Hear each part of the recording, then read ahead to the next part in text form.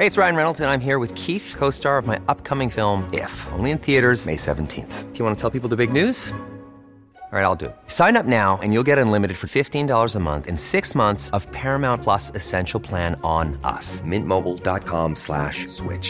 Upfront payment of $45 equivalent to $15 per month. Unlimited over 40 gigabytes per month. Face lower speeds. Videos at 480p. Active Mint customers by 531.24 get 6 months of Paramount Plus Essential Plan. Auto renews after 6 months. Offer ends May 31st, 2024. Separate Paramount Plus registration required. Terms and conditions apply if rated PG.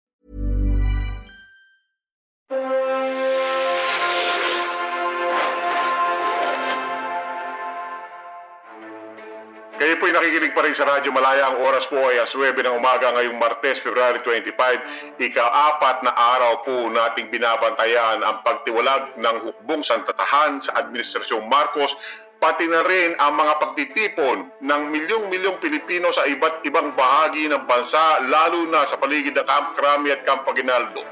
Atin din pong tinututukan ng mga galaw ng mga Marcos sa Malacanang kung saan nakatakda ang inaugurasyon ng Pangulo ngayong araw. Dumarami na ang mga Pilipinong hindi tinatanggap ang pagkapanalo ni Marcos sa snap elections, kung saan sinabi ng mga lokal at international observers na malawakang pandarayang naganap. Ang Estados Unidos na matagal na sumusuporta sa Administrasyong Marcos ay nag-udyok ng, quote, peaceful transition to a new government. At ngayon ay may correspondent tayo sa Club Pilipino sa San Juan, kung saan inaabangan ang pagdating ni Mrs. Cory Aquino. Inaasahang may sariling oath-taking si Mrs. Aquino. Sa mga tweet sa araw na ito, maaaring dalawa ang mag-aangking gobyerno sa Pilipinas.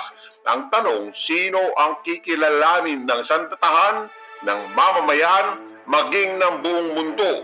Tawagan natin ang isang kasama nating mamahayag. Tinutulungan tayong mag-cover ngayon ni Lucy Cruz, na ilang buwan na rin kino-cover ang pag-iikot ni Mrs. Aquino sa iba't ibang bahagi ng bansa. Si Lucy po ay correspondent ng American Broadcasting Company o ABC. Tatandaan natin na itong mga nakaraang taon at buwan, dahil government control lahat ng balita sa Pilipinas, umaasa maraming Pilipino sa mga kumpanya at coverage ng mga dayuhan. Kasama na po dyan ang ABC. Lucy, anong kaganapan dyan? Yes, Olsen, nagkakanta ng mga tao dito sa labas ng Club Filipino ng Bayan Ko at Taya Yellow Ribbon. Magkakahalubilo ang mga mamamayan at mga reformistang sundalo. Ang mga baril nila may nakatali pang yellow ribbons. At narito rin ang mga kilalang leader ng opposition, sina Orly Mercado, Jovito Salonga. Narito rin si Supreme Court Associate Justice Claudio Tihanqui. At inasahang si Tihanqui nga ang mag-a-administer ng oath of office kay Mrs. Aquino. Bagaman matindi ang security sa loob at labas ng Club Filipino, malapiesta ang ere dito sa loob. Siksikan, pero sa mga balita ng mga lumipat at sumama sa panig ni na Enrile at Ramos simula kahapon, ang araw na ito ay patunay na rin ng lumalaking kumpiyansa ng mga kasama ni Mrs. Aquino na kumikiling din sa kanila ang timbang ng mga kaganapan. Alam naman natin, si Mrs. Aquino ay galing sa Cebu at di umano'y itinago muna sa secure na lugar habang hindi pa tiyak ang mga gagawin at galaw ng mga loyalist forces. Lucy, may narinig ka bang balita kung nasaan nga siya simula nang pumutok ang mga kaganapan sa Crame? Olsen, ito from very reliable sources. Alam naman natin na malapit si Cory hindi lamang sa liderato ng Simbahang Katolika, no? Kundi pati sa mga madre, partikular na sa mga Carmelite nuns. At ang kumbento nga raw ng mga Carmelite nuns ang sinilungan niya habang nasa Cebu siya.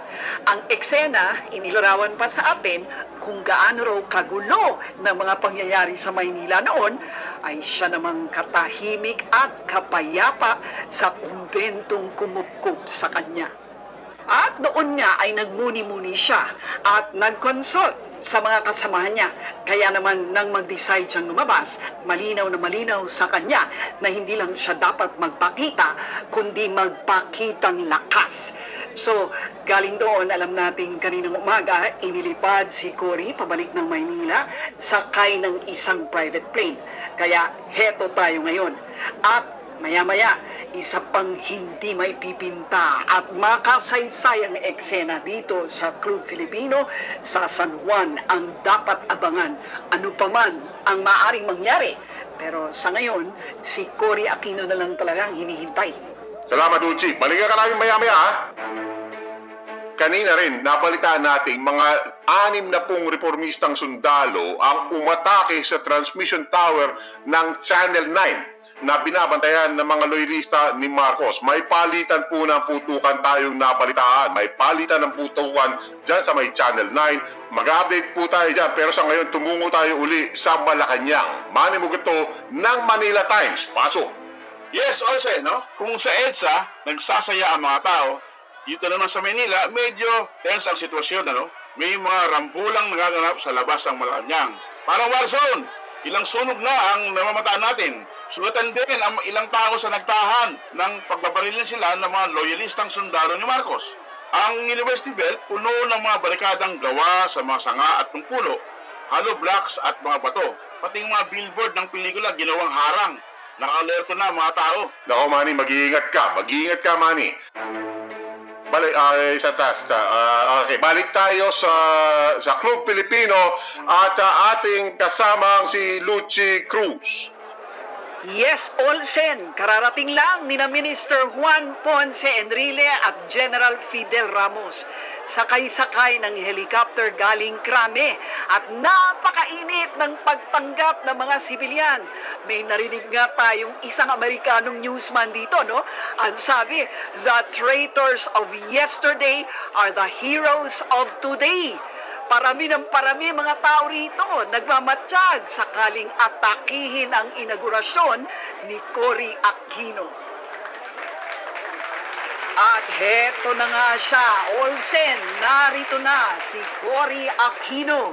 Malaki ang ngiti, simple ang kasuotan. Dinudumog siya ng mga tao at lahat sila laban ang senyales sa kanya. Nag-iiyakan at naghihiyawan ng mga tao rito, Olsen. Nagwawagayway sila ng mga dilaw na watawat. Sabayan natin si Mrs. Aquino, Doy Laurel, Enrile at Ramos papasok ng Sampaguita Hall.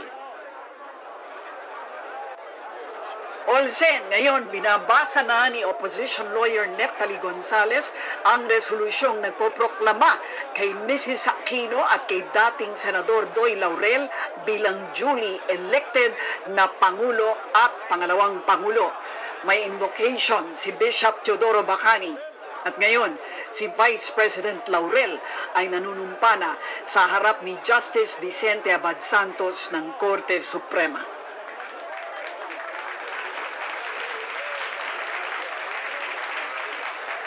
Ngayon, Olsen, si Mrs. Aquino naman, siya ay manunumpa sa harap ni Senior Supreme Court Justice Claudio Tihanki.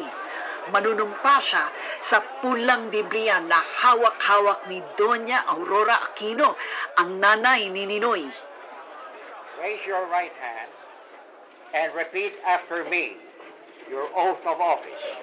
I, Corazon Cojuangco Aquino, do solemnly swear that I will faithfully and conscientiously fulfill my duties as President of the Philippines, preserve and defend its fundamental law,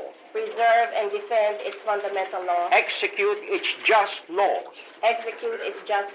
do justice to every man, and consecrate myself to the service of the nation. So help me God. At ayan nga, Olsen, si Cory, ang nabiyuda ng dating Senador Ninoy Aquino, ngayon lamang nanumpa bilang President Corazon C. Aquino. Naku, nag-iiyakan ng mga tao rito, Olsen, naghihiyawan nagsasayawan. Sana nariyan kami para masaksiyan ng lahat, Lucy. Saksi ka sa kasaysayan. Yes, Olsen, nakakakilabot ang eksena. Cory Aquino has taken her oath as President of the Philippines. After 2 decades, somebody else other than Ferdinand Marcos is laying claim to that title. Alam natin, siyempre, nasa Malacanang si Marcos ay umangkin pa rin sa pagkapangulo. Kung kaya hindi pa tapos ang lahat ng ito.